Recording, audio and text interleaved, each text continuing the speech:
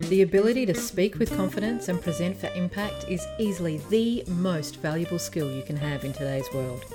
When you can share your knowledge, you can facilitate change, and when you can facilitate change, well, you can change the world one conversation at a time. But most people think they can't speak articulately, confidently, or with impact. They get choked up by nerves, they lose their words, or that dreaded imposter syndrome shuts them down.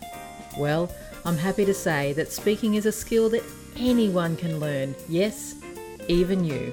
And that's exactly what this podcast is all about. My name is Kat Matson, and welcome to Speaking with Confidence. Well, hello. Welcome to another episode of Speaking with Confidence. It's fabulous to have you here. How are you today? I'm pretty good. I do like recording podcasts, so that always makes me happy. And you know what? It's just been a delightful few days of creativity and pondering and reading books and whatnot. Today's episode. Today's episode is around making magic when it comes to your communication and in particular your speaking. And I know at first that's going to sound odd, but the fact that you're listening tells me you're at least curious about how you might make magic. Now, you see, in the Impactful Presenters program, I talk about your speaker's journey, which is a 7-step journey for moving from knowledgeable but nervous all the way through to making magic. And it's this notion of where we start on our speaker's journey and the phases that we go through until we do hit that point where we go, I've got this. Not only can I speak, not only can I make impact, not only can I move people from where they are now to where they want to be, but I can, in my model of the world, that's Kat's model of the world, I can make magic. And so I've had a few experiences of that lately where I completely shifted my attention away from just the frameworks and into that ultimate end of the speaker's journey. And so I thought I'd share that with you today. So let me just explain what I mean by the speaker's journey. So if you would be familiar, even if you haven't done any martial arts, you would be familiar that you start with a yellow belt and you work all the way through to your black belt. Well, the similar kind of concept for me when in the Impactful Presenters journey starts with knowledgeable but nervous. That is, you know your information. And in fact, you know your information so much that people ask you, they pick your brain when it comes to your content area, but you get nervous. You get so nervous that you get tongue tied, that you vomit your words, that you ramble, that you waffle, or you just have debilitating panic attacks. So that's that first stage, that knowledgeable but nervous. The next stage, the next phase of this journey, where you've got a couple of frameworks under your belt, you can start to feel cautiously confident. So, this is where you know that you know how to speak with confidence and with impact. You've started practicing it, and you're probably still nervous, but you can take a stage, a small one, or you can speak to a room of your peers and get your message across effectively. The next phase, phase number 3, is capable and confident. And this is where those butterflies might still be existing, but they're starting to fly in formation. You're getting your information out there and you're landing your key messages. Like you're not vomiting your information anymore, but you're landing your key messages. The fourth phase is the spontaneously confident, that ability to literally, with a minute's notice, be on message, show up. Now, people often think that this is the holy grail and that it's really, really, really hard, but it's not. Once you've gone through those earlier phases, spontaneously confident is actually a lot easier than you think. The fifth phase in my process is then moderating. Now, it's moderating because when you can moderate discussions, say in a meeting, or if you can moderate a panel and you can start weaving together other people's ideas, then you can really start to facilitate some big impact, big, big information exchange. which then leads me into the sixth phase, which is facilitating impact, quite literally moving people's thoughts, beliefs, and paradigms from where they are now to where you want them to be. And then when you can do that, that's when you get to create magic. That's when you get to change the world one conversation at a time. So this whole notion of magic, of making magic, for me kind of is the pinnacle. It's why I'm so determined to have as many people as possible speaking with confidence and with impact, because the more of us who are doing that, the more magic we can create in the world. But you don't have to go through all of those steps in sequential order to start making magic. And in fact, I was reminded of this just this week, that making magic is just as much about your intention for a conversation as it is about any tool or framework that you can have.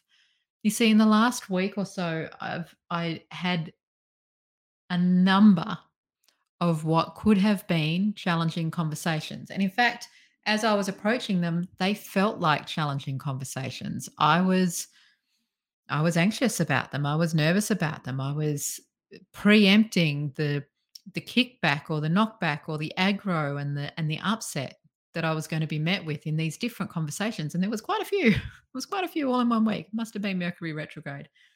Um, and I started to do what most people would do. I was very tempted to war game the scenario. I was tempted to start building up my argument and preempt their arguments, and then preempt some extra arguments, and then start to plan or war game how I would outplay this other person.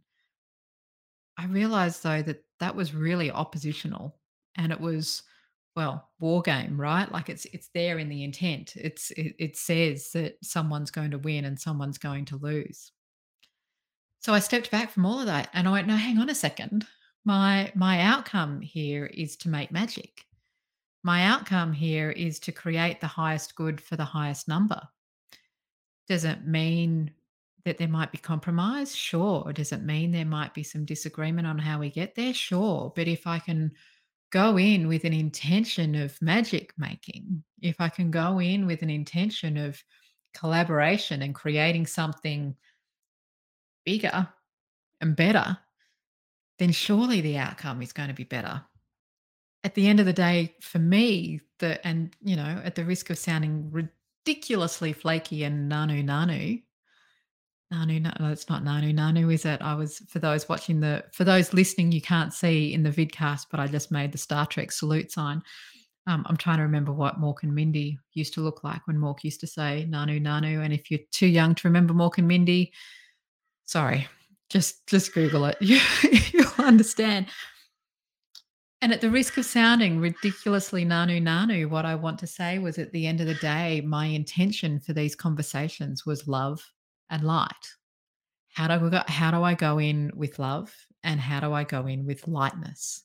So it's not heavy, so it's not hard, so it's not confrontational, but instead it's light, and there is space for multiple options, multiple outcomes, for outcomes bigger than what we potentially envisaged to start. And guess what? It worked. Of course it did. Of course it worked. Because we're human. And when we create the space for opportunity, when we create the space for humans to be humans and to build trust, then magic happens, right? Magic happens. Now, did I solve all of the problems of the world in one meeting? Or in this case, it was actually three meetings with different people all in the course of a week? No. But did I make progress? Damn straight. Damn straight. Did I build trust? Did I build rapport? Absolutely. Did I deepen connection and build relationships? Absolutely. From that place, can I build more opportunities for collaboration, to shift minds, to create new opportunities? You bet. So, to kind of wrap it up, Yes, the frameworks, the content, you earn the right, your structures for impact, all of the things that I teach in the Impactful Presenters program are really important for getting your content out. And the most powerful thing that I think you can do is start. The magic gets made when you start with a high intention, with an intention, whatever that intention is for you, but an intention for magic, an intention for an outcome or for an opportunity bigger than what you're currently seeing. Told you it was a little bit nanu nanu. If you'd like to back up your intention with some of those frameworks that I mentioned, and if you haven't already downloaded my free ebook, then I highly recommend it because that ebook will give you a number of key frameworks that just help to structure your thinking and kind of get your head straight so you can get your words out without rambling. That's why the ebook is actually called How to Stop Rambling. And you can grab your copy at impactfulpresenters.com. That's impactfulpresenters.com. And if you'd like to talk about the magic that you're trying to create in the world, then head over and join the Speaking with Confidence Facebook group. That's Speaking with Confidence with Kat Matson. Yes, it's the accompanying group to this podcast, and just answer a couple of quick questions so you can join automatically. There we go. That's how you make magic. And when I think about the speaker's journey that I like to take people on in the Impactful Presenters program, making magic really is the pinnacle of speaking with impact success. And yet, we can start with it right here, right now, and today, just with intention.